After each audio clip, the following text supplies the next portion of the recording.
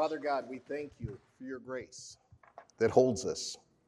We thank you that when we stand on the outside looking in, it's your grace that shows up first to us before we've done anything, before we've asked for anything, before anything.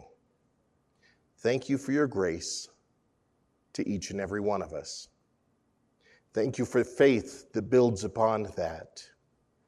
And thank you that this morning you have brought Anthony to us to share. And as we open your word and open what you have to say, Father, I ask that our ears and our hearts and our minds would absorb every word that you have for us today. And that for each and every one of us, that you would impact our lives simply by your presence here and by meeting us where we're at. Thank you for time together. Thank you for this moment. It's in Jesus' name we pray. Amen. Hey, grab a seat real quick. Anthony, I invite you up.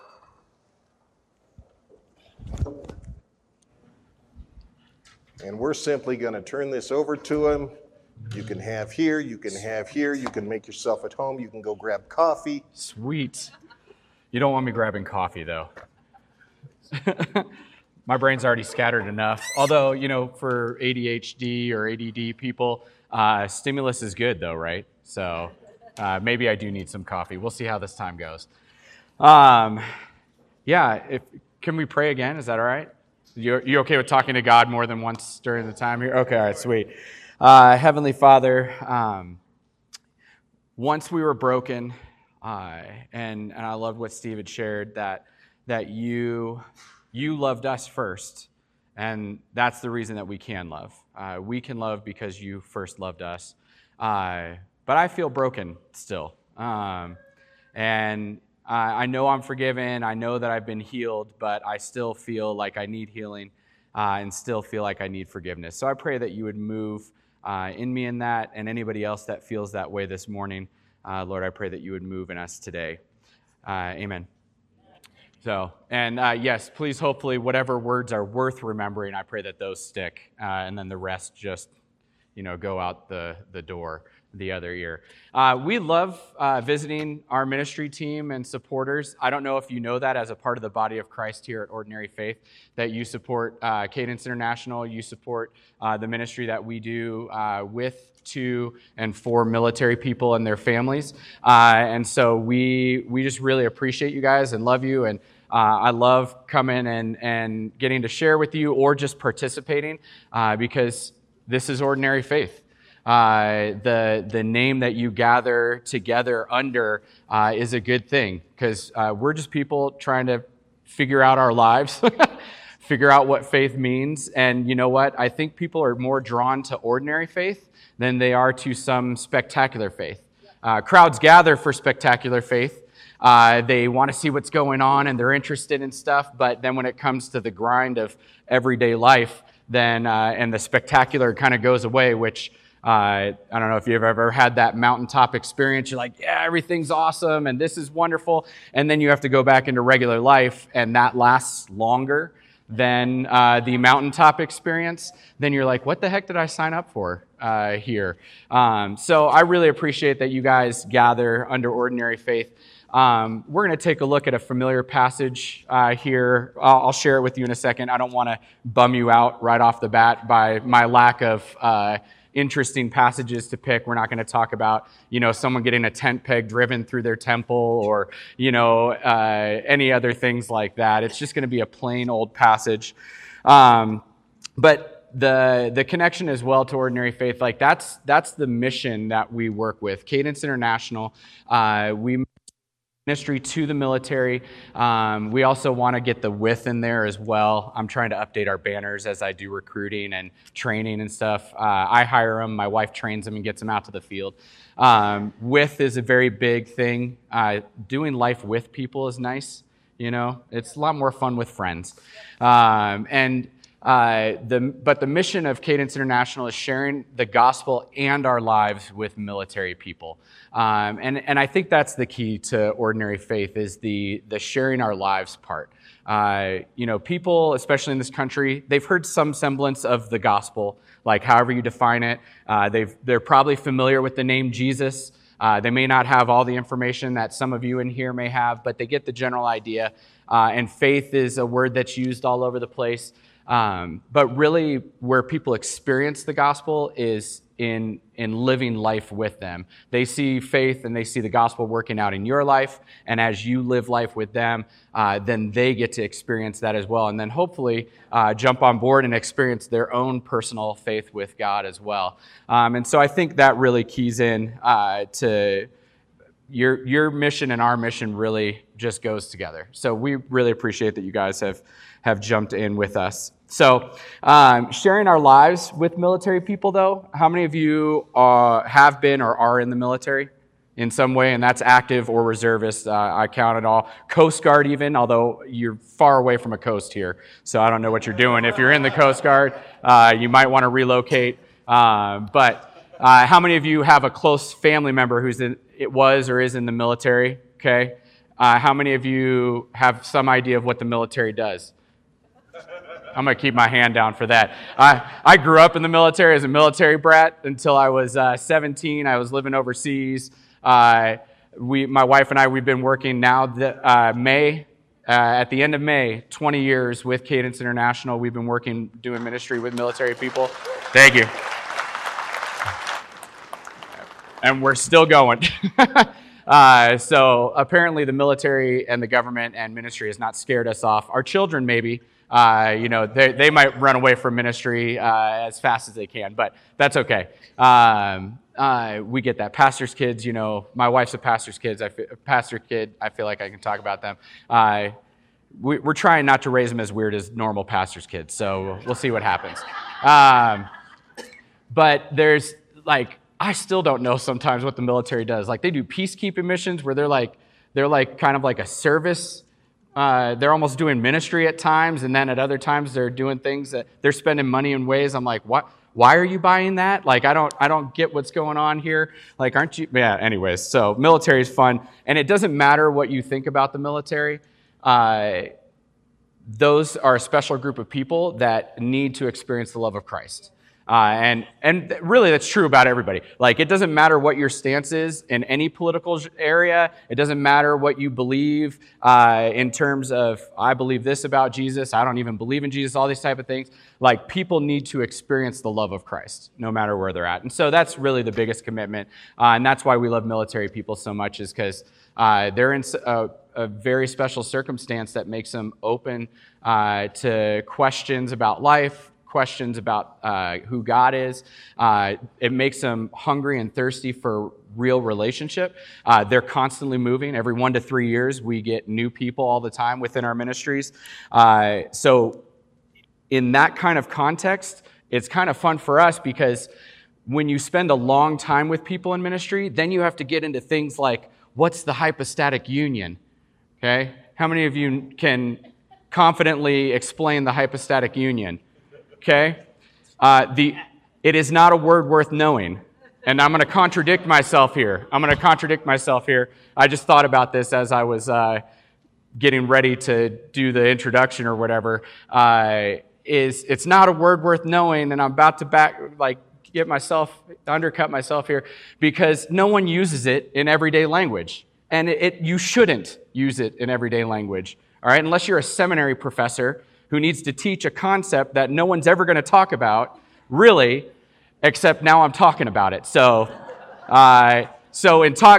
learn the word hypostatic union so that you can tell people how worthless of a word it is to know. And basically, it's just the concept of that God is 100% man, or Jesus is 100% man and 100% God, and lives within the same entity, the same person. That's what the hypostatic union is. There you go. Now you know. Don't ever use it with real people in real conversation, okay? It is worthless, and it will probably turn more people off to talking with you than will actually want to sit there and continue. No one goes, oh, that's interesting. Can we talk more? No. So anyways, all that to say, when you work with people who you only really get relationship with for at most usually 3 years, usually more around 1 year, then you kind of have to focus on the ordinary things of life. You have to focus on ordinary faith. You have to focus on, hey, Jesus loves you. Jesus did this amazing thing by demonstrating his love by giving up, sacrificing himself. He didn't have to. He wanted to, all right? There was one point where he was like, hey, Father, is there another way? It's okay to ask if there's another way, but what he wanted was to be back in relationship with you, in right relationship and righteousness with you. And so he willingly gave up his life to do that. And so in that type of sense, I get to work with people constantly where we get to focus on the main things. So that's what I want to do. I want to focus on the main things, but I'm going to also talk about the problem with us as humans. The problem with us as humans is we love excitement and drama, right? We love drama. We want to say we don't like drama. Drama is exhausting, it's stressful, but we love it. You'll sit there and you'll binge watch seasons of a show that at the end of the episode, it doesn't leave you peaceful and calm. It leaves you like, what just happened? Then you have nightmares or dreams trying to process it. You don't get good night's sleep. And you are just freaking out. You need to watch the next episode. That's why you binge watch it. You're just trying to get to the end of it because you love the drama, right? No, you're searching for the peace at the end of that drama. You're like, it's intriguing. I'm going to go to it. And when I'm out of this season, rather than making the good choice of just being done with Netflix, you're like, nope, I'm going to start up a new show, right? That stupid question from Netflix. It's the dreaded question. What is it? Go for it. Are you still watching this? Yes. And I'd rather you not ask me. That way it just keeps going and I don't have to consciously acknowledge the fact that I want to engage with this still. We love the new. We love the new, right? We always want something new. The grass is always greener. Scripture is pretty clear, and when you've had enough new, you start to realize this as well. There is nothing new. There's nothing new. We just feel new feelings about different ways of doing the same thing. It's like, I love to eat food. Anyone with me? Yes, I love food. Food is just proteins, salt, sugar, all those different things. They're just combined in a different way. There's a comedian who does a joke about how Mexican food is a trick on North American on white people, really. And because it's the same ingredients put together in different ways, and you just call it different things. Now, I personally don't believe that because I am an obnoxious foodie, and when you put things together in different ways, it's new. It's different. No, it's not just tortillas with meat and cheese and vegetables. Wait, that's what they all are, right? Okay. Japanese tonkatsu, if you've ever had that, pork cutlets, breaded pork cutlets, what does that sound like? A breaded piece of pork that is smushed thin and fried. It's a pork chop. In Germany, it's schnitzel. Wait. It's the same things over, but it's different. It's new, right? Anyways, you get my point, right? We like the new, but it's all the same stuff. There's nothing new. We like the drama, but really, drama exhausts us. So, in the vein of ordinary life, ordinary faith, I chose a familiar passage of Scripture to remind us, and I'm going to let you know that I love familiar passages and I hate them. Let me tell you why I hate them. Because as soon as you hear something that is familiar to you, your brain will shut off. Okay? One of the easiest ways of this, and you can test this out. How you doing? Fine. Yeah? How you doing? Okay. There was actually a study that was done on asking the question, how you doing, and checking out the brain, what happens in the brain. And the brain actually goes into more of a sleep state when asked, how are you doing? Okay?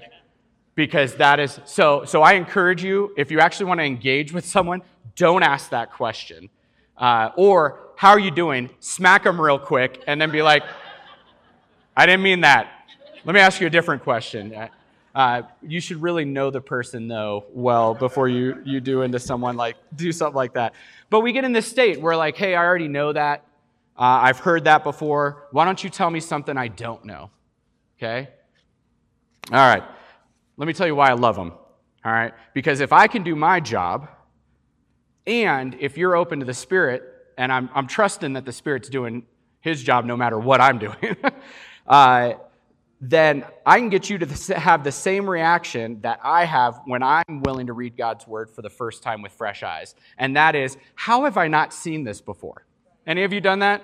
Yeah, you read a passage like, I've read the Bible. I mean, my wife and I, we went to seminary. Like, we've studied the Bible. We've been studying it for decades. We've read the Bible front to back many times. And that's not bragging. That's just to tell you how hard-headed and stupid I can be at times of that I have to read. And I go back to a passage and I'm like, this was not here. It starts to make me believe one of my conspiracy theorist friends about the Hadron Collider, about the concept of they really have gotten time travel to a certain extent, and they keep going back and changing little things about the Bible, and I don't know. I think I brought this up last time, didn't I? Where it was in the end, who will be lying together? The lions and the... No, it's the wolves and the lambs that will be lying together. And that right there, that makes him believe that it's true because everybody remembers it's lions and lambs. And I'm like, no, it's just an association between Jesus is the Lion of Judah, he's the Lamb of God, and then you have, predator and prey. It doesn't matter. It's fine that you remember lion. It's the same principle. Who cares? All right? For us ordinary people, it means the same thing. But there's an aspect of why did I not see that? And then my hope is that also by adding in what God has been doing in my life recently, as it relates to this passage, that hopefully that intrigues you a little bit and you'll engage a little bit more. So before I get in fully into what I'm doing and you're like, wait, what have you been talking about so far? How much time do I have? Half an hour from here? All right. Set a 25-minute timer. No. It's just going to yell at me and say that you don't have that app installed on your watch because it's a really old one. It doesn't have that much space. So let's pray real quick. Lord, please help us to go back to our first love, which is you. Help us to treat our relationship with you and your word for what it is. You are inviting us into deeper intimacy with you in an unconditionally loving relationship. Please give us an open and teachable heart to hear the words that you are speaking to us and give us eyes and ears to hear and see. Lord, we ask this in Jesus' name. Amen. So the familiar passage is Matthew 22, verses 34 to 40. You can open up if you want with me. I'm also going to read it so you don't have to. When the crowds heard him, actually, let's test the familiarity here. Do you guys know the general heading that this passage falls under, Matthew 22, 34 through 40? If I say the greatest commandment, is that more familiar now? All right, cool. So when the crowds heard him, they were astounded at his teaching. They were astounded. How many times do you open the Bible and you're like, I'm astounded? Not very often for me. But when the Pharisees heard that he had silenced the Sadducees with his reply, they met together to question him again. One of them, an expert in religious law, tried to trap him with this question. Teacher, which is the most important commandment in the law of Moses? They're all important. We're going to trap him. We're going to get him to say, honoring your father and mother is most important. And then we'll be like, ha, gotcha. We can't tell you which one's most important, but we got you. Anyways, Jesus replied, you must love the Lord your God with all your heart, all your soul, and all your mind. This is the first and greatest commandment. A second is equally important. Love your neighbor as yourself. The entire law and all the demands of the prophets are based on these two commandments. Whew. There's a lot in there. And there's very little in there. Let's get the basics out of the way, all right? In essentially 4 words, what are the greatest commandments on which all the law and all the demands of the prophets hang?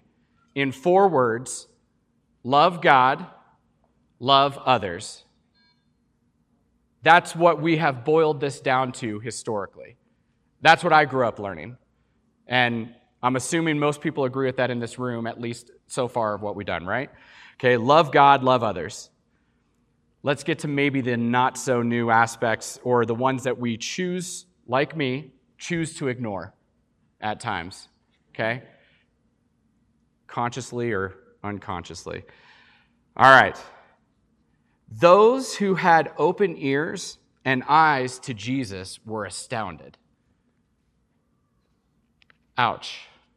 So if I'm not astounded when I engage with Jesus, maybe I don't have open eyes and open ears. Maybe I'm in a closed-off place. Maybe I'm busy. Maybe I'm just not really engaging with Jesus. And here's the deal. I love, this is one of the things, and Michael didn't say it to me because I'm assuming he trusts me now. You guys got to hear me speak one other time before. Michael was like, okay, you're fine. You're okay. But do you remember I told you what his one stipulation was when I shared? Do you guys remember it? Don't judge others. He put it as, don't guilt you guys. All right? I'm not guilting you. All right? The Holy Spirit is. No, I'm just kidding.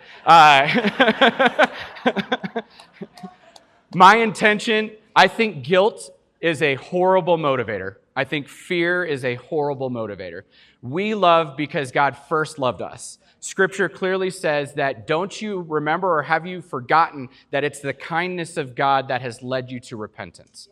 So I think that grace, love, kindness, those are great motivators. So as I speak, please know it's not my intention at all to guilt you. If you're feeling something stirring in you, then ask questions about that and ask I believe that that's the Holy Spirit working in you in conviction. And I love conviction. Conviction's fine, okay? Not in a legal sense in the U.S. If you're dealing with convictions and stuff, we'll pray for you. We'll visit you in jail. No problems. Like, that doesn't separate you from the body of Christ, but not in that sense. Like, in turning to God, in turning to the Lord, in starting to walk in a way that brings more life than death, that's conviction. And that's what I do want that. I want that. Like, I love the two things I look for when I listen to a sermon, when I listen to a pastor, is I want you to punch me in the gut and I want to feel good about it. Is that too much to ask? You know, like, I want to hear what you're saying and I want to be so encouraged by it, but I also want to know that there's something in me that needs to grow and change. And so that, if anything, when I ask questions, when I say stuff, know that that's the motivation. I'm not trying to guilt you. Like, I don't believe in that. I love that you guys focus on the grace and the kindness of God. But there are things that we do that bring more death than life, and I think we need to grow out of those things, and we need to move towards living more like Jesus did and engaging with the world the way he did. So, in my heart, I know that if I'm not astounded, and I think there's a spectrum of astounding. You know, you don't have to be knocked off your chair every time you open Scripture, but there's a certain aspect of experiencing God and being like, okay, wow, like, all right, thanks for meeting me, Lord. At least some aspect of that. If I'm not experiencing that, then probably I'm going through life just normal, and my eyes and ears aren't really open to what's going on. I'm not observing, maybe. And that doesn't have to be with just Scripture. That could be with engaging with people. That can be doing, like, I'm not just saying you have to open your Bible that's the only way to engage with the Lord. No, not at all. But let's be honest, though. I'm with the Pharisees. I don't know how many of you are with me, but I'm probably more with the Pharisees. We have all the answers. The Pharisees and the Sadducees, they were the pastors. They were the religious leaders. They were the ones who knew Scripture, okay? So categorically, that's where I'm at. So that's probably going to be more the people that I need to look at and be like, all right, how am I like them? And for those of you who have had faith for a while, you might be in that boat as well. You think you have all the answers. We don't really need Jesus anymore, okay? If we've got all the answers, then we probably started living like we don't really need Jesus. We don't seek him. And at least that's where I find myself a lot of the time. And you can test yourself to see if you're in this place because you try to trap Jesus as well with the question. And the question, though, that we ask is not some intellectual question, and that's not really the question that the Pharisees were asking anyways. They weren't asking him an intellectual question because they were interested in growing in their understanding. They were asking him a question that at its base was, well, for them was, hey, are you really who you say you are? But they didn't know they were asking that question. Or more, we want to know exactly what we have to do or not do. to be right with God? Like, that's really the question is, and we would get it a lot with teenagers when we talk about sex and dating. And the question there is, because they're not going to ask, hey, what is the greatest commandment in being in a relationship with someone that I'm dating? I really want to know. What's the question that you ask when you're dating somebody? How far can I go? How far is too far? All right? And that's really, you can take it out of sex and dating, put it to Netflix. How far is too far? Is Game of Thrones too far? I know quite a few Christians who love the Lord. It's not too far for them. It's a little too far for me. We'll get into relativism here in a second. But we want to put God in a box. We want to put him in a box. We want to stick him in our pocket. We want to put him on our dashboard. We want to hang him from the rearview mirror. And we want him to protect us when we need him. And we want him to fill us when we need to feel good. But we want him to stay out of the way for the rest of the stuff. We want to make our own decisions. We want to do our own thing. We want to define what's right. So we want to ask God, hey, I want to kind of just put you in a place. I want to prove that you're not really who you say you are. And really, I'm God, and I can just keep moving. We want to not need him. And that goes back to the problem of the garden. That's the whole problem of the garden. Hey, here's all these trees with all this fruit. You can eat and hang out. Your job, you're a gardener in a self-watering garden. Okay? Everything's going to grow whether you do anything or not, but I invite you, God, I'm pretending to be God here. I invite you to garden with me. Make it grow even better. Cool. Hey, what's that tree right there? Yeah, don't touch that. You'll die. Well, really? Will I? All right. And then you got the whole serpent thing, which that's a whole weird story. And the serpent's talking. All right, talking animals, Narnia, there might be more support for it than you think. So anyways, talking animals who then convinces Eve. Eve gets deceived. Adam's standing there like an idiot. We all have our generalizations of the things that we do, I guess. Men, we stand around like idiots at times, right? No? Just me? Okay, I'll own it. That's fine. But it's that same question. Are you going to love God with all of who you are? Go back to the Garden of Eden. Do you trust God? God says this is going to happen. Is that really going to happen? We eat of the fruit. Hey, now we know what good and evil is. Awesome, right? No, it's not. Because what happens is we know what good and evil is, but what do we not know? We don't know what's going on in the hearts of people. We don't even know what's going on in our own hearts at times, okay? So when I hit somebody, well, I don't hit people a lot, but I drive a lot. So let's do another driving analogy because I think I was struggling with that when I came here last time. I'm still struggling with it. Probably will until I die. But you're driving and the person cuts you off, right? That's evil. What if they're dying? What if their wife's giving birth? What if they make a mistake? Oh, God forbid. Like, any of you make mistakes? And I'm still going to get in my car and I'm still going to internally cuss at the person who cuts me off on my way back to Denver. Even though I'm talking about it right now and how, I just don't know what's going on inside people's hearts, but I can judge on the outside what I think is good and evil. So that's the real curse that we're living in, and that's what causes death. So yeah, sure, when they ate the fruit and they chose to go against God, they didn't immediately drop dead, which is really what we tend to fear most is physical death, which is really weird. But it's not. I fear it, which again plays into how God's been working with me. But we fear physical death above everything else, but there are worse things than death. Living in a curse where you're constantly judging people and judging yourself, and you don't know what's in their hearts, and so you can't excuse them, and so you're just angry and ticked off and resentful and bitter your entire life, right? That sounds awesome. Anyone living? You don't have to reveal yourselves, but I'm just going to ask the question. Anyone living in that state? I know I fluctuate and live in that state, and then you have passages that are like, hey, don't let bitterness take root. It will kill you, Again, that garden theme, take root. That's a fruit, man. Everything goes back to the Garden of Eden.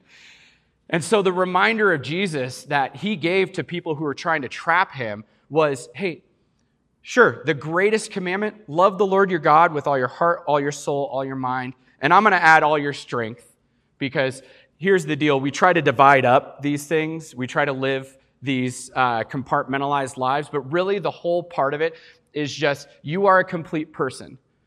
And I'm going to go against C.S. Lewis and some other Greek philosophers, people who are founded in Greek philosophy here. You are not a spirit temporarily living inside of a body. Like when God created Adam, that whole story of creating humanity, Adam being humanity, he created you. He out of the dirt breathed in his spirit. When at the end, in the resurrection, it's not like you get this ethereal spirit little thing that you just float around in front. No, your body is made new. So you as a complete person are physical and spiritual. And so the whole part of it is you have to love God with all of who you are. That's the encouragement. So whatever verses you go look to, however Paul summarizes it, all your heart, mind, soul, strength, dividing into bone, like all those different things, it's really just God's way of saying, hey, you are a complete person, and he is so awesome that he can pierce you to things that shouldn't even be divided. All right? So that's, now you know where I'm coming from, where I think Scripture is coming from. So this is the first and greatest commandment, but you know what? Other than Jesus saying it here, it's not in the law of Moses. It's not like you can look to the law of Moses and be like, hey, this is the first and greatest commandment. Okay, so it's a summary. There's a really fun thing about Jesus, the prophecy of him coming from Nazareth. We can't get into it right now, but it's so awesome. That's not in the Bible either. It is, but it's not like directly written like that. Nazareth doesn't make sense. Anyways, it means the sticks. He's the stick man. He's the guy who's going to die on a cross, who came from the sticks. Out of no, anyways, cool. Anyway, yeah, I can't really break it down, but hopefully that whetted your interest enough. You should check it out sometime. Here's the fun part also we don't really think of. Love your neighbor as yourself. And what did Jesus say about this part? That it's equal. We don't treat it equal, do we? Hey, I got to love God. I got to get myself right. I got to do the right things. I got to be right by God. Loving other people comes secondary. If I mess that up, it's not as bad. It's equal. If you're not loving people well, you're not loving God well. All right? So, shoot. That's not cool. Man. And there's another part we ignore of just this part. Love your neighbor as yourself. What's the part we usually ignore? Loving yourself. That's selfish. Don't do that. Don't love yourself. Humans are evil. Man, hard enough time loving them, let alone loving yourself. Don't love yourself. That's not right. That's not what Scripture says. We treat loving others not as important as loving God, and we treat loving ourselves not as important as loving other people. But he says, love others as you love yourself. And here's where God has been working in my life recently. I don't love myself very well at all. The areas he's been working on me, and the reason why I brought in the whole concept of we are a complex, comprehensive human being, like as created beings, we are spirit and we are physical, is because here's where he's been working on me. In not so spiritual, not so... for me to talk about God working in these ways, it feels not as important. But here's the ways. And I boiled it down to 4, or not boiled it down, but I'm focusing only on 4. Don't worry, I won't go into huge explanations of all of them. I'll still be done mostly on time. This is where God's been working on me. Sleep. I hate this one. Diet. Man, I love food. And I know I kind of look like I'm faking it, but tears are about to start coming because I really do love food, man. Food is so good. This one brings other kinds of tears. Exercise. And hydration.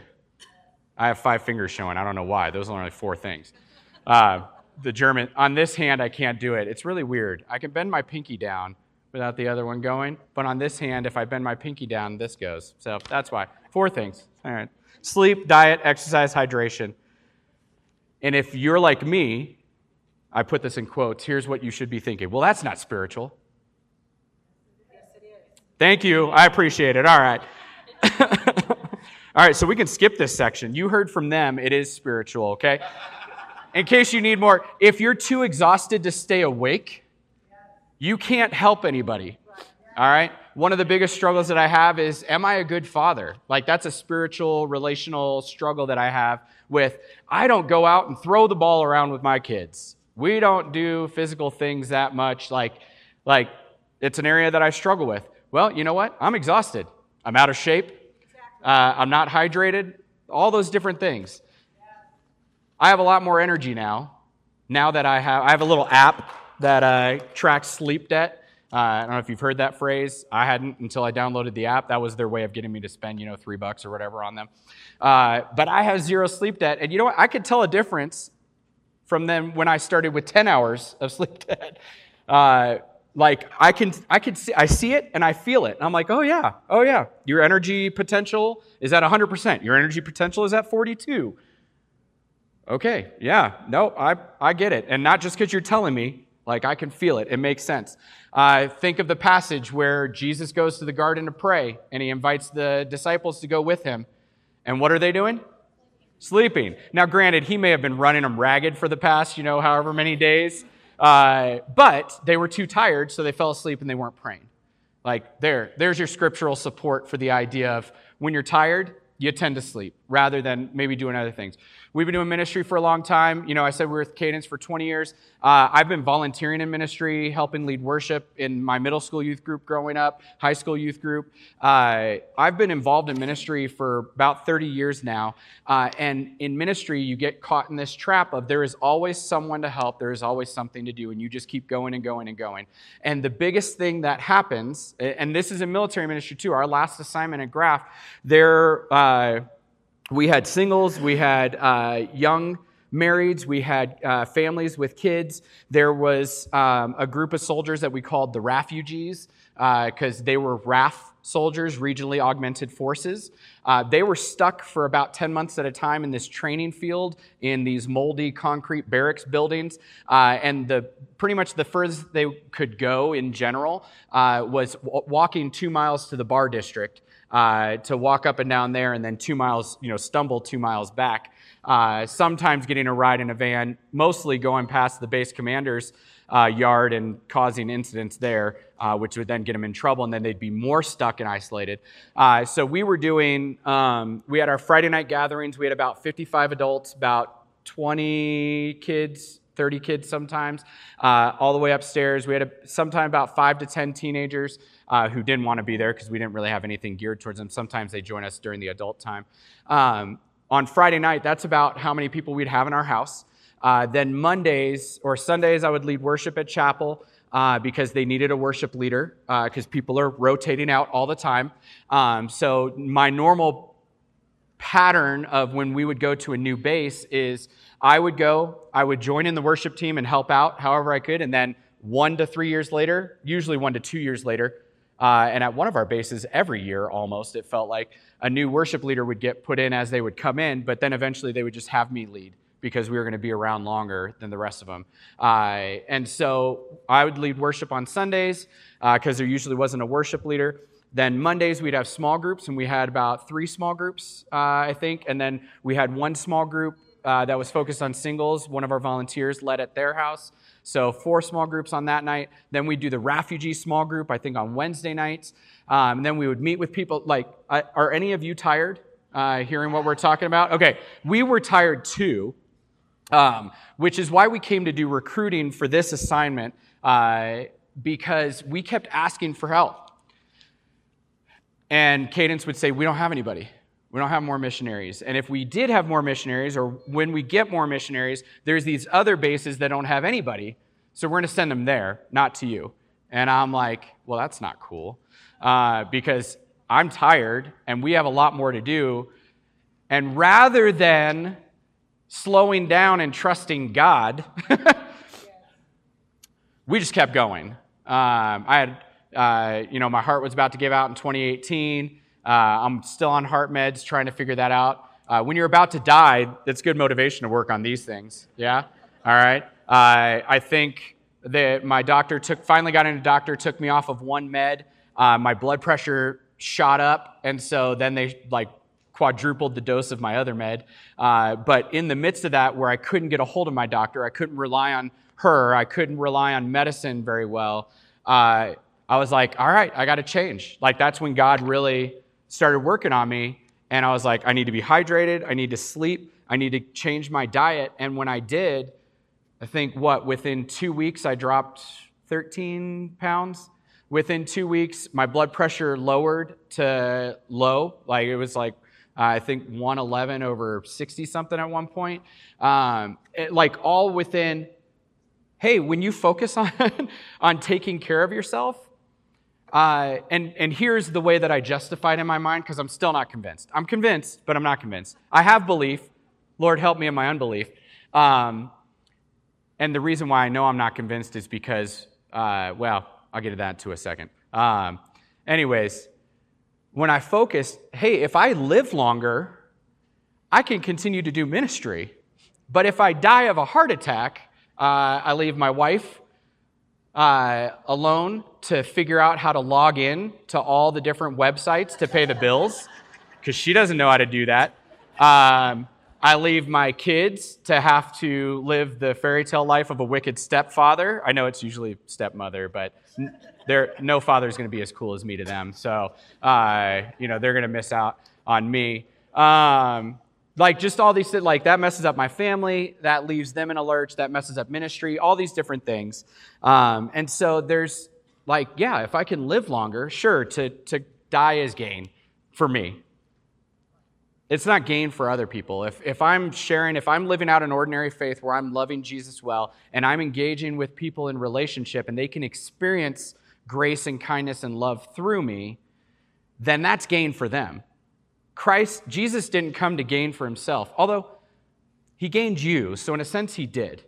So it's not like he didn't get any benefits out of it. He got his group of disciples, he got you as people reconciled in relationship. But really, for him to come was more of benefit to you, more of benefit to me. And so that's gain for us. So for me to keep living is really beneficial in this situation to other people. I mean, I am really obnoxious at times, so sometimes it's not benefit or gain, but I'm growing. And so here's where the struggle is for me. And I'm going to, hopefully some or most of this has made sense to you. And again, I'm just speaking about this is how God's been working in my life. I want to continue to do ministry. I do not like recruiting. I like going to colleges and talking with students and really kind of hearing about what's going on in their lives and asking them about that. And I'm praying that God brings them to join Cadence and stuff. But if I had my wish, my wife and I and our kids, we would be back in a military community, directly doing small groups, teaching, engaging, hearing how they're doing, being there to support them. That's really what we want to do, but that's not where God has us. He has us here for some reason, probably to help me to learn how to not die, help my kids finish up high school and stuff. Well, the two oldest finish up high school. The youngest one, it doesn't matter. She'll get by on singing and dancing and stuff, I'm sure. But if you're like me, probably the little mundane, ordinary things is where God needs to grow you. I got really good for a while when I thought I was going to die. I kept my cholesterol under 200 milligrams. I kept my sodium under 1,500. In fact, I was like, what's the minimum amount so you don't die? Because you do need salt. And I was dropping weight like crazy. I'm like, this seems unhealthy. But cool, all right? I'm learning, I'm growing, I've got it. And then 2 weeks later, we do a road trip, and it's like, salt and fat, I love it. And what else are you going to buy? I'm not going to go into the grocery store and buy carrot sticks to have in the car or eat Cheerios. That doesn't make sense. No, we're driving. You have to eat while you're driving. You stop at a restaurant or fast food, right? That's what you do. So my blood pressure's higher right now. And it's that thing of the direct spiritual or even physical and spiritual relationship for me in ministry is I can see myself quite easily, and this is the part where I was broken, now I'm not, but I'm still broken, aren't I? Because I'm going to get back into a ministry setting where I'm going to get busy and I'm going to neglect that stuff again, right? I'm going to ignore it because it's not as important. And so I'm going to continue to focus on these 4 things because that's apparently what I still need to grow in for a while until I get some more discipline. The Lord disciplining me disciplining myself so that I can make better choices. And by better, it's just choices that relate to life. Because here's the deal. What diet is the right diet? There are so many out there. Based on your ethnicity, based on the region that you live in, based on what your body is used to, based on, I know someone who has drank enough alcohol to kill multiple people from cirrhosis of the liver, yet that guy is still going. And I know other people who have had barely any alcohol who have cirrhosis of the liver and have died from it. So I'm not here to answer the question of how far is too far or what do I need to do to really love the Lord. I'm not going to answer that question for you because it's almost like in your ordinary life, in your ordinary faith, you have to ask the Lord that yourself, but you have to ask with open eyes and open ears to be astounded by his answer of, oh, for me, this is the relativism, I can eat this stuff, but I can't eat this stuff. If I eat this stuff, if I drink coffee, I have an allergic reaction to it. I'm one of few weird people you'll meet who has a coffee allergy, okay? And the allergy is weird too. I get a cold. If I drink too much, I get bronchitis. It's not even it's a weird allergy. My wife didn't believe me at first. Then she researched it and she's like, okay, you're not lying to me. So there's not this one-all catch-all of spiritual rules like the Israelites couldn't even get it right. And again, if you cut somebody off, it might have been an accident. It might have been a mistake. You might have had good reason to do it. Rahab lied to the spies, who did Rahab lie to? She lied to protect the spies. She lied to everybody else. And she was considered faithful for doing that. But we're grown up told, don't lie. So I invite you, along with me, to make the just absolutely mundane application of this awesome passage of, hey, just look at your ordinary life and ask God, hey, I think the basic question, if we're really interested, is what are choices that I could make towards life? What are some simple things that I can do that you can grow me in, Lord, to just bring more life in my life? Because, again, it's loving yourself, in loving those around me, choices of life there, and in loving you, God. All right? And I think that's hard enough. That learning words like hypostatic union and figuring out when or if the rapture is going to happen and at what point, or, what does the gospel really mean? I don't know. Jesus didn't go to the woman caught in adultery and say, oh, no one's here to condemn you? Well, I can condemn you. I'm not going to, but make sure that when Paul or Peter establishes the church, you get involved in a small group. Make sure you do this, church membership class. And he just said, hey, go and choose life. Sin no more. That's what he left her with. It's like, oh, thanks, God. That's not really going to help me. All right? But it does. It does. He gives you a lot of grace and freedom to just ask him, what can I do to choose more life?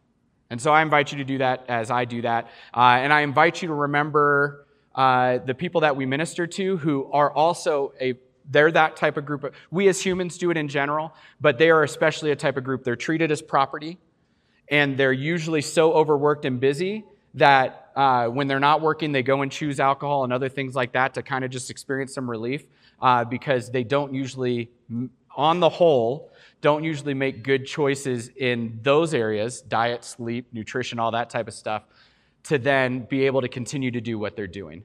So that is actually a lot of struggle that we deal with with them of they're exhausted, they're overworked, they're burnout. The younger guys are especially going around and eating whatever they want and not really paying attention, because you don't need to when you're younger, right? So anyways, pray for them as you figure out your life and ordinary faith, and pray for us as well. So cool. Appreciate it. Yeah. Thanks, brother. Yeah. Worship team, why don't you come up? We support Anthony and Jessica as missionaries. Our church does. And you should know that. You should know that it was interesting because we had a conversation recently and one sign of a good church is that their missions budget is about 10%, like a tithe, maybe you've heard that word before, going to missions. And we were about 8.5%. And I'm like, all right, we're close. And then I asked, well, how much are we given locally, which is also a mission field? And it turns out we're giving away about 15% as a church. We support this family for the work that they're doing in the lives of people who need an encounter with Jesus that looks like somebody loving on them a little bit.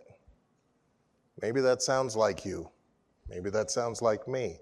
Somebody that's got a little bit of rest, a little bit of health that can pour into somebody else. Isn't it interesting when you go on the airplane flight, they say, well, put your mask on first because if you're dead, you can't help the guy next to you.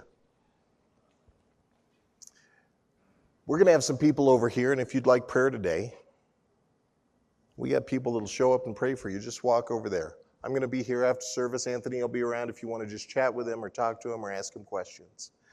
If you have any interest at all in considering pursuing something, a short-term missions trip or something longer-term with Cadence International, talk to him and Jessica. These are the trainers stateside that help people learn what to do and how to share life with people. If you'd just like to ask them questions or bust their chops and figure out how to do that more in what you're doing locally, I invite you to speak with them. God is using ordinary people to share his extraordinary love and grace in corners and pockets, and he uses people just like you whenever you give him a chance. We're going to close with a song today. We're going to wrap up, and we're going to end. So I invite you to stand. Let's sing.